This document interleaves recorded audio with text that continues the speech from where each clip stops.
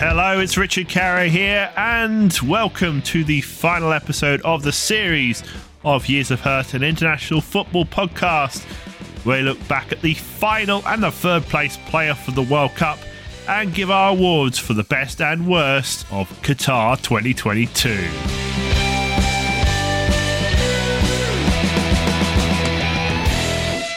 As ever, you can follow us on Twitter at YOHFootball, and you can also subscribe to us wherever you get your podcasts. Search for Years of Hurt in the bar, wherever you have a search bar.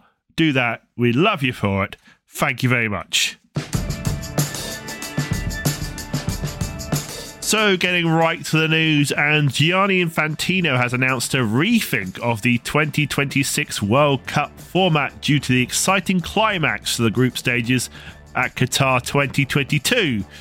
He described this as the best World Cup ever, which I think is open to interpretation. I think it's too early really to say if that's the case, because I think he probably would have said the same thing straight after Russia in 2018, but in hindsight it probably isn't. He said that 3.27 million spectators had attended the games compared to an overall 3.3 million at the 2018 World Cup in Russia, so that is slightly down, which you'd probably expect considering how many stadiums were half empty in some of those group games. Infantino praised Morocco's run to the semi-finals and Stephanie Frappot, the first woman to referee a World Cup match. That wasn't all that Infantino was talking about. He also announced a 32-team Club World Cup for June 2025, which is sort of a club version of the World Cup. However, the Global Players Union FIFPro said in a statement that the plan could have serious consequences for and aggregate pressure on the welfare and employment of players. It added these decisions were taken unilaterally without seriously consulting, let alone agreeing with the players. A lot of people not very happy about that decision. Obviously, it would mean that not only the Euros and the World Cup would, European teams have to lose their players, but also, I kind of like the idea, but I do think there is a problem with burnout, and players are already complaining about too many games, so is it that a great idea? I don't know. And in the build-up to the final, there was some illness in the France camp. They didn't really mention what the illness was. It sounds a bit like COVID, but I'm not sure if it is. Infected players were isolating in their rooms and strict social distancing was being enforced. And we'll talk about how that affected them very shortly. We have one late breaking news story, which is that Gareth Southgate has agreed to stay on as England manager until after Euro 2024. It's something I expected to hear after he took a bit of time to think about his decision, and obviously his contract runs out in late 2024, so it does make sense for him to stay on. But it will be interesting to see if he decides to take this England team any further than that. Yes, after 63 games, it all came down to one final match at the Lusail Stadium on Sunday. Argentina took on France in the 2022 World Cup final. It was Mbappe versus Messi, Lloris versus Martinez, Varane versus the other Martinez. Before we get to this match, let's look at how both sides got to the final.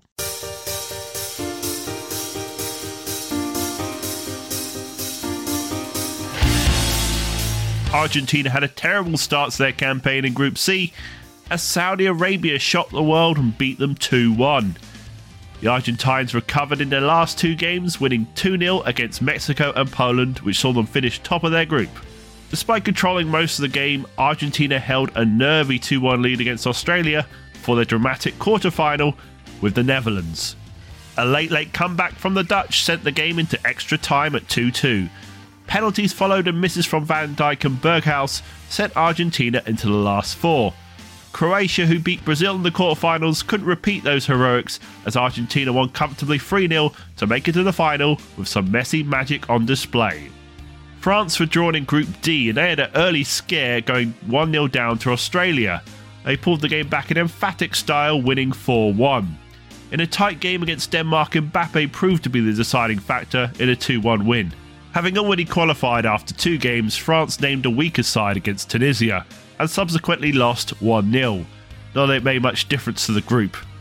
Another Mbappe double followed in their last 16 clash with Poland. A late Lewandowski consolation from the spot didn't make a difference as France won 3-1. A titanic clash with England followed. Despite the Three Lions having the lion's share of the attacking play, France were clinical with their two goals set up by Griezmann. A battling Morocco side pressed France hard at times but couldn't find that crucial goal. Deschamps' super subs Thuram and Muani ensured France a place in the last two with a 2-0 win. So how did they get on in the final? I'm going to tell you where it starts, right there. Kingsley Coman taking the ball off Messi. Brilliant, plays it inside to Rabiot. Now, this is amazing. He gives it and goes. I'm thinking to myself, he's going to take a touch here and go and goal. He meets it in the volley. It's a tremendous finish. Gets his body right over it, right across the face of the goal. Kingsley Coman does tremendously well on the right-hand side. Plays the ball into Rabiot. That finish is fantastic. He gets a hand to it. Unstoppable. Despite France's issues with the virus that's been in their camp, they did pretty much field a first 11 in terms of who they had available at this tournament, with Varane and Upamecano being fit, along with Rabiot. So initially it didn't seem like it affected them. In the first half, Di Maria had the ball down the left, near the corner flag, came into the box. Dembele seemed to make a little bit of contact with him, and the referee gave a penalty. There was only a slight bit of contact there, and Di Maria went down really easily, in fairness. Lionel Messi stepped up and slotted it into the right bottom corner to make it 1-0 to Argentina after 22 minutes. Alvarez played it through. McAllister chipped it over to Di Maria on the left, and a lovely goal, a fantastic team goal by Argentina. Di Maria slotted it past the keeper with his left foot. Argentina in cruise control after 35 minutes. Just fantastic build-up play. Loads of passes, bringing it together, almost as good as the Dutch goal against the USA. In the second half, Muani made a run through, but he was taken down in the box by Otamendi, and out of nowhere, really, France had a chance to get a goal back from a penalty. Up stepped Mbappe to equal Messi's record of the Golden Boot. He walloped it into the left corner. Martinez almost got a hand on it. Mbappe picked the ball out of the net to give France a little bit of hope there. Then just a minute or so later, Coman picked up the ball on the right, played it across to Rabiot, who chipped it over, a header down by Mbappe. Lovely 1-2, and a brilliant finish by Mbappe. Could you believe it? The team who barely had any shots at all before the penalty now equalised 2-2. Once again, Argentina have thrown away a 2-0 lead. Absolutely incredible stuff here. In extra time, Montiel had the ball on the right-hand side, chipped it over the top. Martinez knocked it down to Messi, to Fernandez. Martinez had the shot from the right. It was saved by Lloris, and the rebound was shot by Messi. Sort of cleared off the line, but no, it was over the line. It was a goal. Dramatic stuff with only 12 minutes to go. Argentina took the lead, which surely that would be the winner, right? And it was clearly over the line, so there was no real arguments there. None of this Jeff Hurst nonsense. In the 25th minute of extra time, Coman had a corner. Mbappe had the shot, but it seemed to be blocked off Paredes' arm. It was given as a penalty. And for a minute there, we thought it might be a free kick, but actually it was a penalty. Mbappe stepped up, and he did one better than Harry Kane by scoring 2 penalties in the same match. Can you believe it? 3 minutes to go, and France equalise again. Argentina 3, France 3. You couldn't write this script. And that was how it was after extra time. Then we had the penalty shootout. Mbappe stepped up once again to take his 3rd penalty of the game and scored once again. I think France would wish Mbappe could take all of their penalties. 1-0 to France. The maestro Messi, a really cheeky penalty, actually rolled it in so calmly, but beyond Lloris, I thought he almost stuffed that one up. But fair play to him to do that in a World Cup final, 1-1.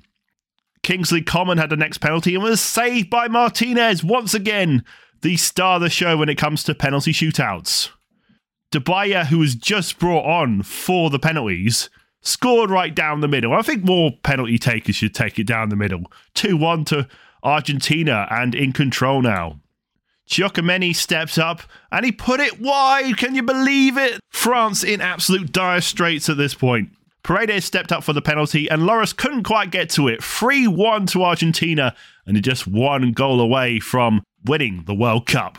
Muani stepped up. He had to score to keep France's hopes alive. He hammered it down the middle to make it 3-2. You see, down the middle, works most of the time. Then it was down to Montiel. If he scored, Argentina won. And he put it in the net, sending Lloris the wrong way. Argentina 4, France 2. Once again, winning a penalty shootout for the second time in the tournament. And Argentina are the World Cup champions for the third time ever. It was written in the stars. Quite possibly the greatest of all time. Messi inspires Argentina to a third World Cup triumph. Their first for a generation. And one that will be remembered as belonging to him. Wow, wow, wow, wow, wow, wow, wow, wow, wow. What a ludicrous game of football. After 80 minutes, it seemed like it was nailed on for Argentina. They were controlling the game. They were having lots of attacking play. France had 0 shots for most of the game and 0 shots on target. And then that penalty happened and it changed everything in a split second. Even with the subs that Deschamps made, bringing on Thuram, bringing on Muani, bringing on Coman, didn't really make a difference at the first instance.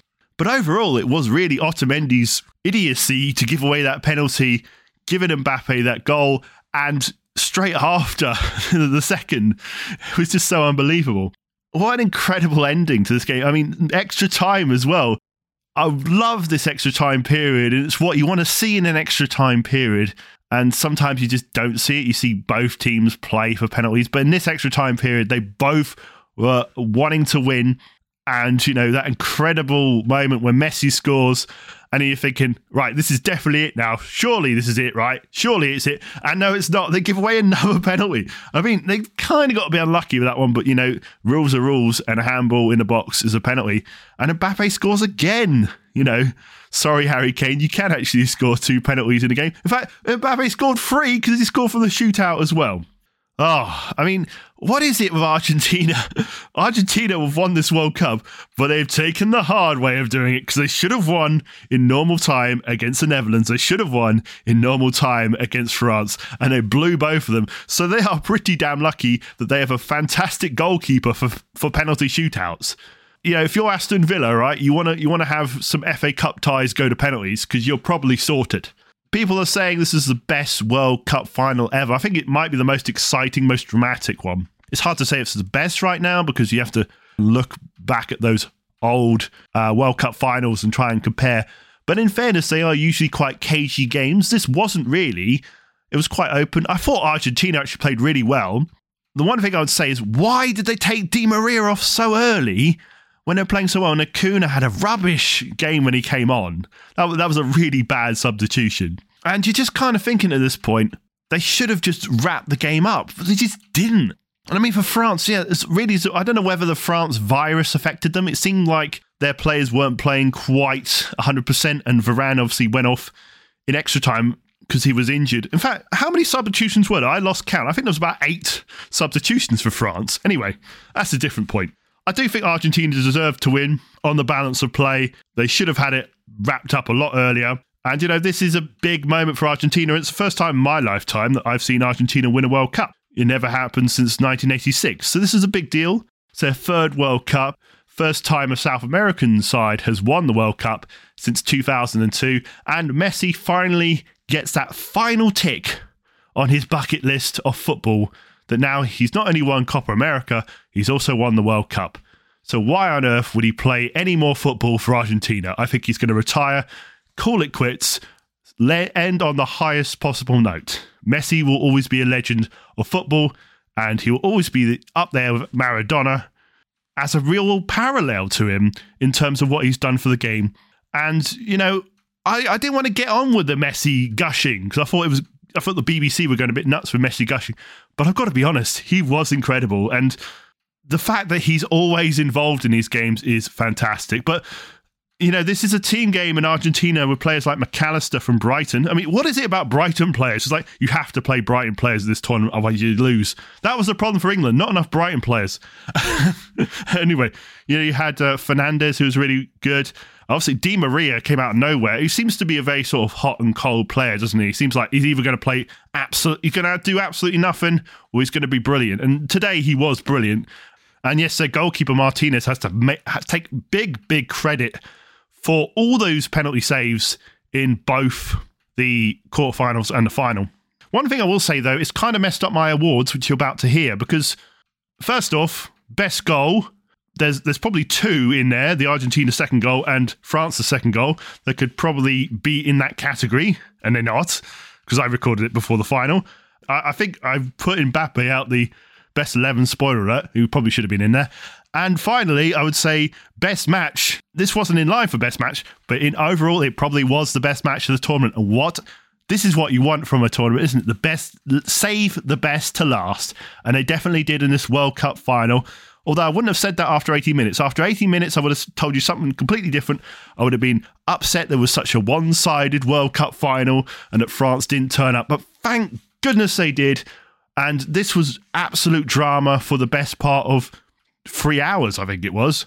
I lost count how long. And at the end, you know, at the end of that extra time, you just kind of wanted it to carry on and be like a golden goal period, because literally there were so many attacks and at some point someone would have scored that next goal.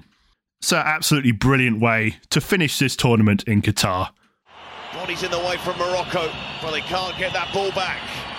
Oh, that is superb! From the angle, Orsic with a beauty.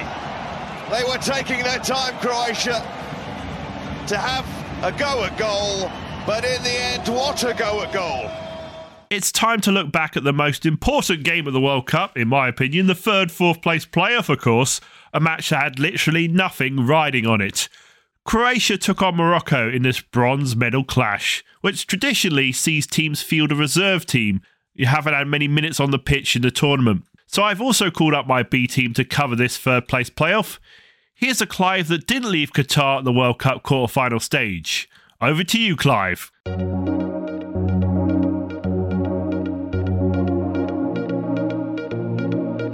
Thank you, Richard. Hello, it's Clive here. My recap of the third, fourth place playoff taking place at the Wiz Khalifa International Stadium in Doha. Things started off brightly as both teams played with much more freedom. Now they're both eliminated from the tournament. It was a very open first half, a big improvement on the first time these teams met at the World Cup in the group stage in a boring 0-0 draw. Croatia looked bright in the early stages as Bono almost kicked the ball in his own net. But he does move in mysterious ways. Perhaps he had a touch of vertigo. Croatia got the breakthrough in 7 minutes after a clever free kick, as Maya played it to Perisic, who headed across to Garvidal with a fantastic diving header to make it 1-0. Forget the masked singer, you need a masked defender. Just 2 minutes later, Morocco got the equaliser. Another free kick coming in from the right by Ziyech. The ball fell onto the head of Dari, who steered it in to make it 1-1. Modric's shot was spilled by Bono. I guess Modric didn't show enough desire.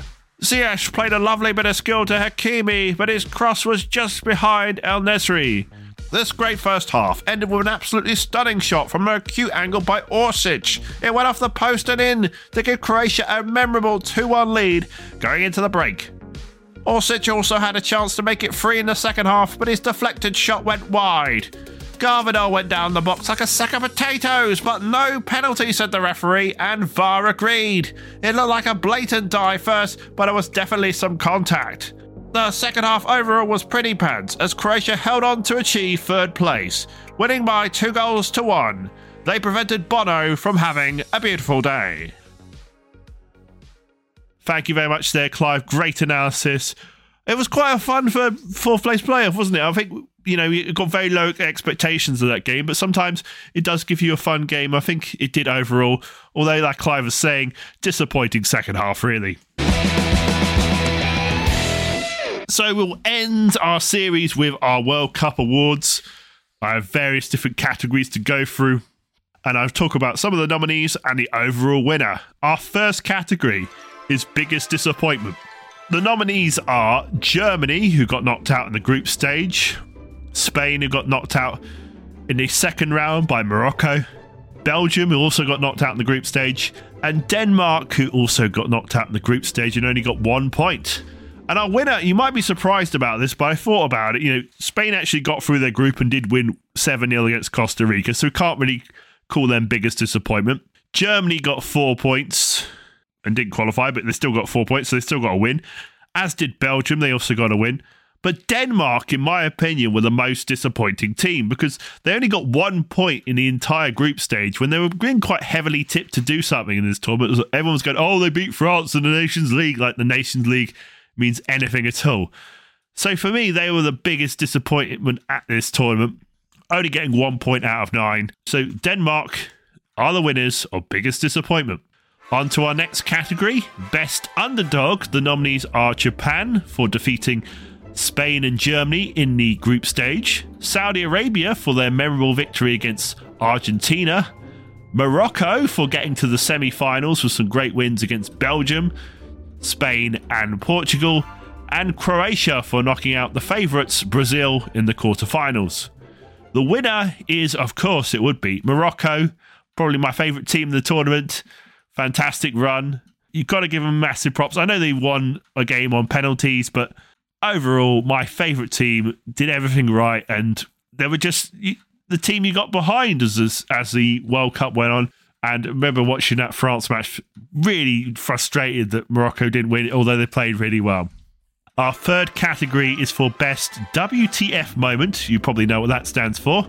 The nominations are 16 yellow cards and a red in Netherlands versus Argentina, 27 minutes of added time in England versus Iran, those 2 minutes where Japan and Costa Rica looked like they would go through and knock out Spain and Germany in Group E, or Abubakar, who got sent off for scoring the winner against Brazil for Cameroon. This is a tightly contested category, I'd say. I think it was between the Netherlands-Argentina match. And this one, that was the winner. Yeah, it was those 2 minutes where we thought Japan and Costa Rica were going to qualify ahead of Spain and Germany, which was... This just really summed up how great the permutations were in those last games of the group, which have been really good, not just at this World Cup, but also at Euro 2020. That was one of the highlights of that tournament as well. So it really does seem like FIFA are going to have to sort this out so we have 4 teams in a group. Otherwise, the next World Cup's going to be a bit of a mess. Our next category, very special category for VAR. It's the VAR moment of the World Cup. The nominations are Argentina's trio of offside goals in the Argentina versus Saudi Arabia game, Japan's second goal against Spain, was it over the line, was it not? Belgium being denied a penalty for offside against Croatia, and a harsh handball penalty in Portugal versus Uruguay. Now, I could have made the whole category about contentious penalty decisions, but I thought I'd better keep it flexible. And I think the winner has to be Japan's second goal. And just the discourse around this, did the ball go over the line? It looked like on a lot of the cameras that it did. If you actually see the FIFA footage that they released, it doesn't quite go over the line. So they did make the right decision, but it was probably the most controversial decision at this World Cup, I would say. Maybe there was a couple of penalty decisions that might have got there. But for me, that's where VAR took the biscuit. Japan's second goal against Spain. Now we come on to the Chris Waddle Award for Worst Penalty Taker. The nominations are Harry Kane for his second penalty miss against France for England, Lewandowski, who missed 2 penalties in this tournament, did score 1, although one of them was actually retaken against France, so that didn't count, and he missed also against Mexico, Marquinhos, who missed in the shootout for Brazil against Croatia, and the entire Spain team, who failed to score any goals in the shootout against Morocco. Sadly, we can only give this to one person in particular because his penalty was so much like Chris Waddle's penalty at Italia 90, and that's Harry Kane. Yes, the first penalty was great, but the fact that Harry Kane, a quality striker, did not hit the target on that second go is just pretty much unexcusable. And I guess the moment gets to you and obviously the pressure of that, but I can't not give this to Harry Kane, even though the Spain team are incredibly rubbish at penalties and they made England look decent. I mean, it's not a coincidence that One of the two teams England have beaten on penalties is Spain. Let's just say that. But yeah, got to give it to Harry Kane. Sorry, Harry. Better luck next time. We come to our category Best Off the Field moment, and the nominations are Wales fans reacting to their loss to Iran, Saka meeting David Beckham, Infantino's bizarre monologue before the tournament, and Japan fans and players tidying up after themselves. Now, this was quite a tight category. I pretty much eliminated David Beckham because I thought there's so much controversy about him, and I don't think he deserves to be recognised with an award here, considering what he's done with Qatar. The Welsh fans were quite funny, although they got it wrong about Iron Sheik and Bob Backlund being at WrestleMania. That was at MSG. Infantino's bizarre monologue, I think, has to win this category, sadly, because it is the most... It's going to be one of the most defining things about this tournament, how Gianni Infantino wasn't, the fact he was always on screen and how he's been such a presence and trying to create this kind of empire at FIFA that feels like it's going to fall down all at one point. I've got to give it to Infantino. As much as I'm not really a fan of the guy, his bizarre monologue was just kind of defined what this tournament was all about. Right, we've got 3 of the big ones now in our awards, starting with Best Goal. And it was absolute corkers in this tournament. I managed to narrow it down to 4, but I'm pretty sure I've missed something. So do have a go at me. Tweet us on Twitter at YOHFootball if you think something else should have been in this category, but there was a lot to choose from. I've gone with Chavez's free kick in Mexico versus Saudi Arabia. Absolutely beautiful and kind of eclipsed Rashford's free kick from the previous night. Aboubakar's audacious chip in Cameroon versus Serbia. Netherlands' team masterpiece in Netherlands versus the USA in the second round. And Paik Sun-ho's long-range effort for South Korea to pull one back against Brazil, which didn't even get on the list of BBC's best goals. They did have Richarlison's goal from earlier in that match where he sort of controls it on his head. But I kind of think it's not fair to not give that a shout-out, in my opinion. My winner is Chavez's free kick. I thought it was an absolutely amazing free kick. But like I say, a lot of great goals on that list. I'm sure there's a lot more to just have to think of. And I think, if that Morocco overhead kick would have gone in against France, that would have been my goal of the tournament. But I'm going to go with Chavez for Mexico. Right, we reach Best Match. Again, quite a competitive category. There were a few that kind of missed out on my nominations, but these are the 4 I've gone with. Netherlands versus Argentina in the World Cup quarterfinal. Germany versus Japan from the group stage. Cameroon versus Serbia, that classic 3-3 draw in the group stage. And Ghana versus South Korea, which was 3-2 to Ghana, and a great end-to-end match. And those last 2 matches actually happened on the same day, which was quite something. But the winner, I have to give it to the Netherlands versus Argentina. This was an incredible match that had basically everything. Had the drama of a comeback at the end with Weghorst getting that goal in the 100th minute. You had absolute handbags at dawn with everyone getting booked, substitutes coming onto the pitch, just fights almost breaking out. And it just had such drama all the way to the penalty shootout. And obviously Argentina won that. And for me, it was the best game of the tournament. And it was a complete, every second of that was just what the hell is going on here? Right, now it's a big one where we announce our best team, our best 11 players who played at this World Cup. So we start off, obviously, with goalkeeper, and there's a lot of competition for this one. It was a really good tournament for goalkeepers. My honourable mentions are Szczesny for Poland, and Chris Sutton on Radio 5 Live was calling him the one and only, like Szczesny Hawks, or Chesney Hawks, should I say. Bono from Morocco, who was a little bit shaky in the third place playoff, but otherwise had a very good tournament, lots of good saves. Loris for France, very important against England and Morocco, really. And Alisson from Brazil, I think, had a really good tournament as well. But I've given it to Livakovic from Croatia. It had to be for his fantastic penalty saves, not only against Japan, but also against Brazil. And that game against Brazil, for me, he was man of the match with all the saves he made. Incredible stuff. Kept them in the tournament. In defence, I've gone for Hakimi for Morocco, the PSG star. Had a good tournament. Guavidol for Croatia, the masked defender. This one was quite surprising. Went for Suter for Australia, who I thought was excellent in the group stage. And really, he was one of those stars of that Australia team who got to the second round. And really, it was quite close for them and Argentina. And then we also go with Hernandez for France, who scored that important goal in the semi-final, has had a good tournament coming in for his brother after the first match. Honourable mentions go to Acuna for Argentina, because I like to say Acuna Matata. Koundé for France. Stones for England, who had a good tournament. And Blind, Daley Blind, the veteran for the Netherlands, also had a good one. I think he scored 2 goals, if I'm right thinking. So in midfield, I've gone for Amrabat, although my brother calls him Adobe Acrobat, for Morocco. Griezmann for France, who was just everywhere on the pitch. He seemed to be in his own box, in the opposition's box, setting everything up. I mean, that game against England, he was absolutely excellent. And the best, I think he's probably been France's best player at this tournament. And also gone for Jude Bellingham, my only England player in this 11. Had a fantastic game against Senegal and brilliant in the group stages. One of the rising stars definitely coming through.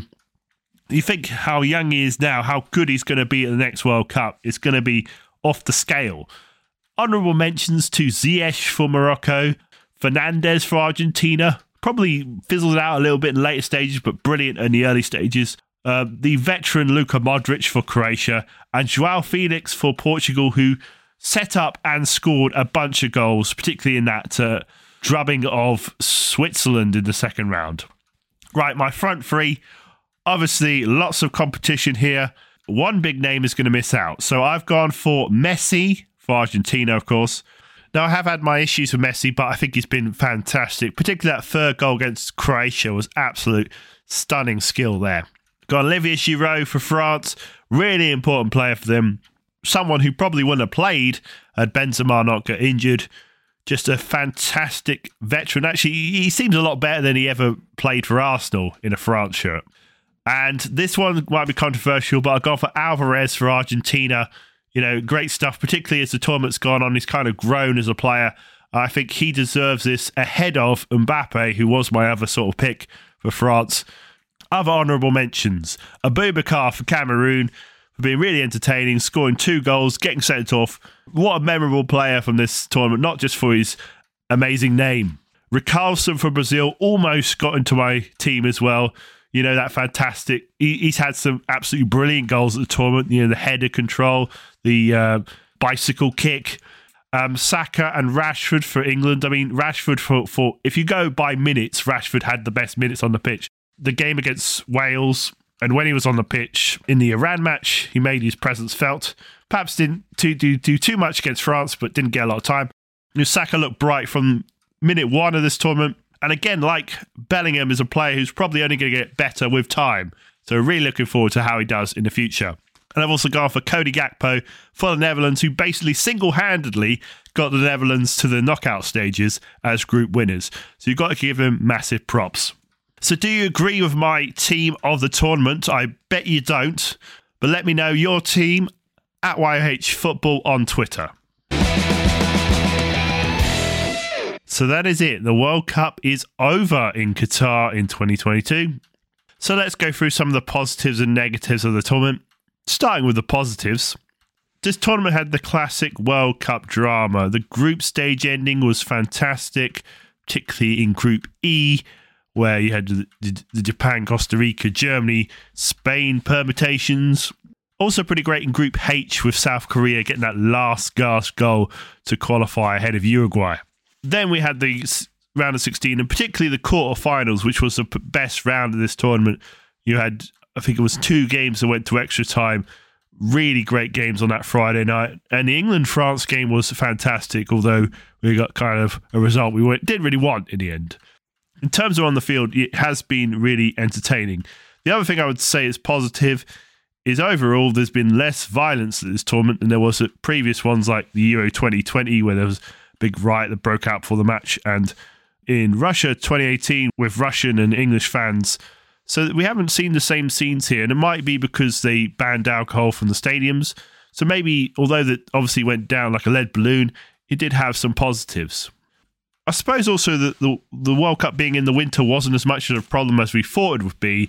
And actually, we had some really good games, and it did affect the quality of the football. It just felt different to start off with, but then really just felt like any other World Cup, except, you were having colds and COVID and stuff like that. So for me, that wasn't really a sticking point of this tournament. I guess negatives, we have to talk about the controversy, and the way FIFA have approached that controversy also has been very, very poor. We had everything from the armband fiasco, which obviously...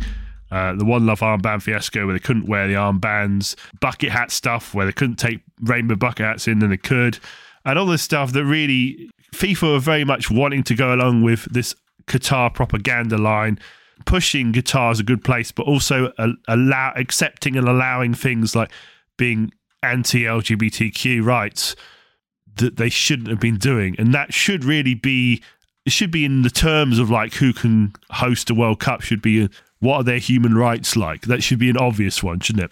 Another negative would be the poor quality of host nation as a footballing side, as Qatar really were disappointing, didn't get any points at all, only got one goal, and probably worse than South Africa in the 2010 World Cup, who did all right, but obviously didn't qualify.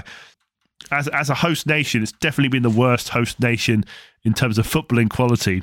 There's also been disappointing attendance.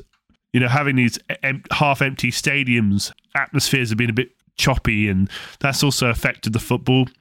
Those first halves of matches, particularly in the group stages, were a bit of a drag. I do think the 4 games a day is too much, although it is probably what we're going to get in future World Cups, considering we're going to up the fixture list significantly. I would suspect we will see 4 games a day in the USA, Canada, Mexico in 4 years' time.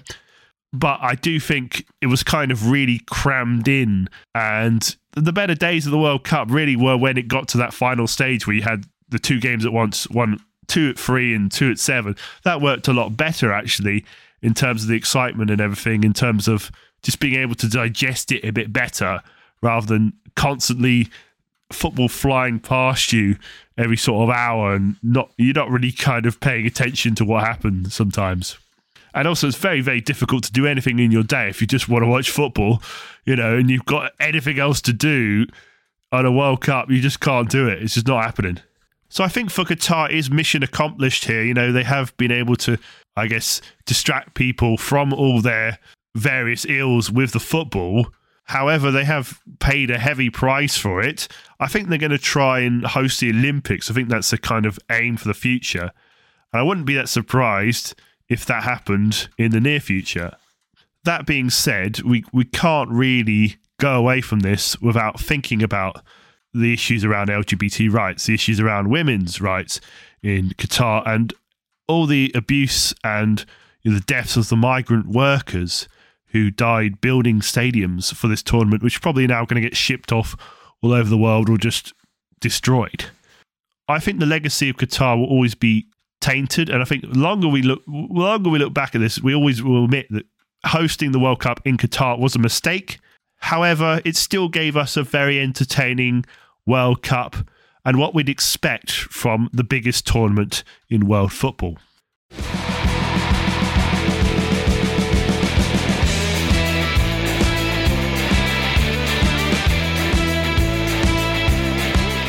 So thank you for listening to the final episode in the series of Years of Hurt, an international football podcast. There will be another tournament in just about 18 months' time in Germany, Euro 2024. I can't make any promises yet whether we'll be back or not, but I will let you know. In the meantime, you can follow us on Twitter at YHFootball. Follow me, Richard Carey, at SheepFM as well. We'd love to have you along. And now you've got a very good chance to go back and enjoy some domestic football at whatever level you enjoy it. So, from me, Richard Carey, it's goodbye.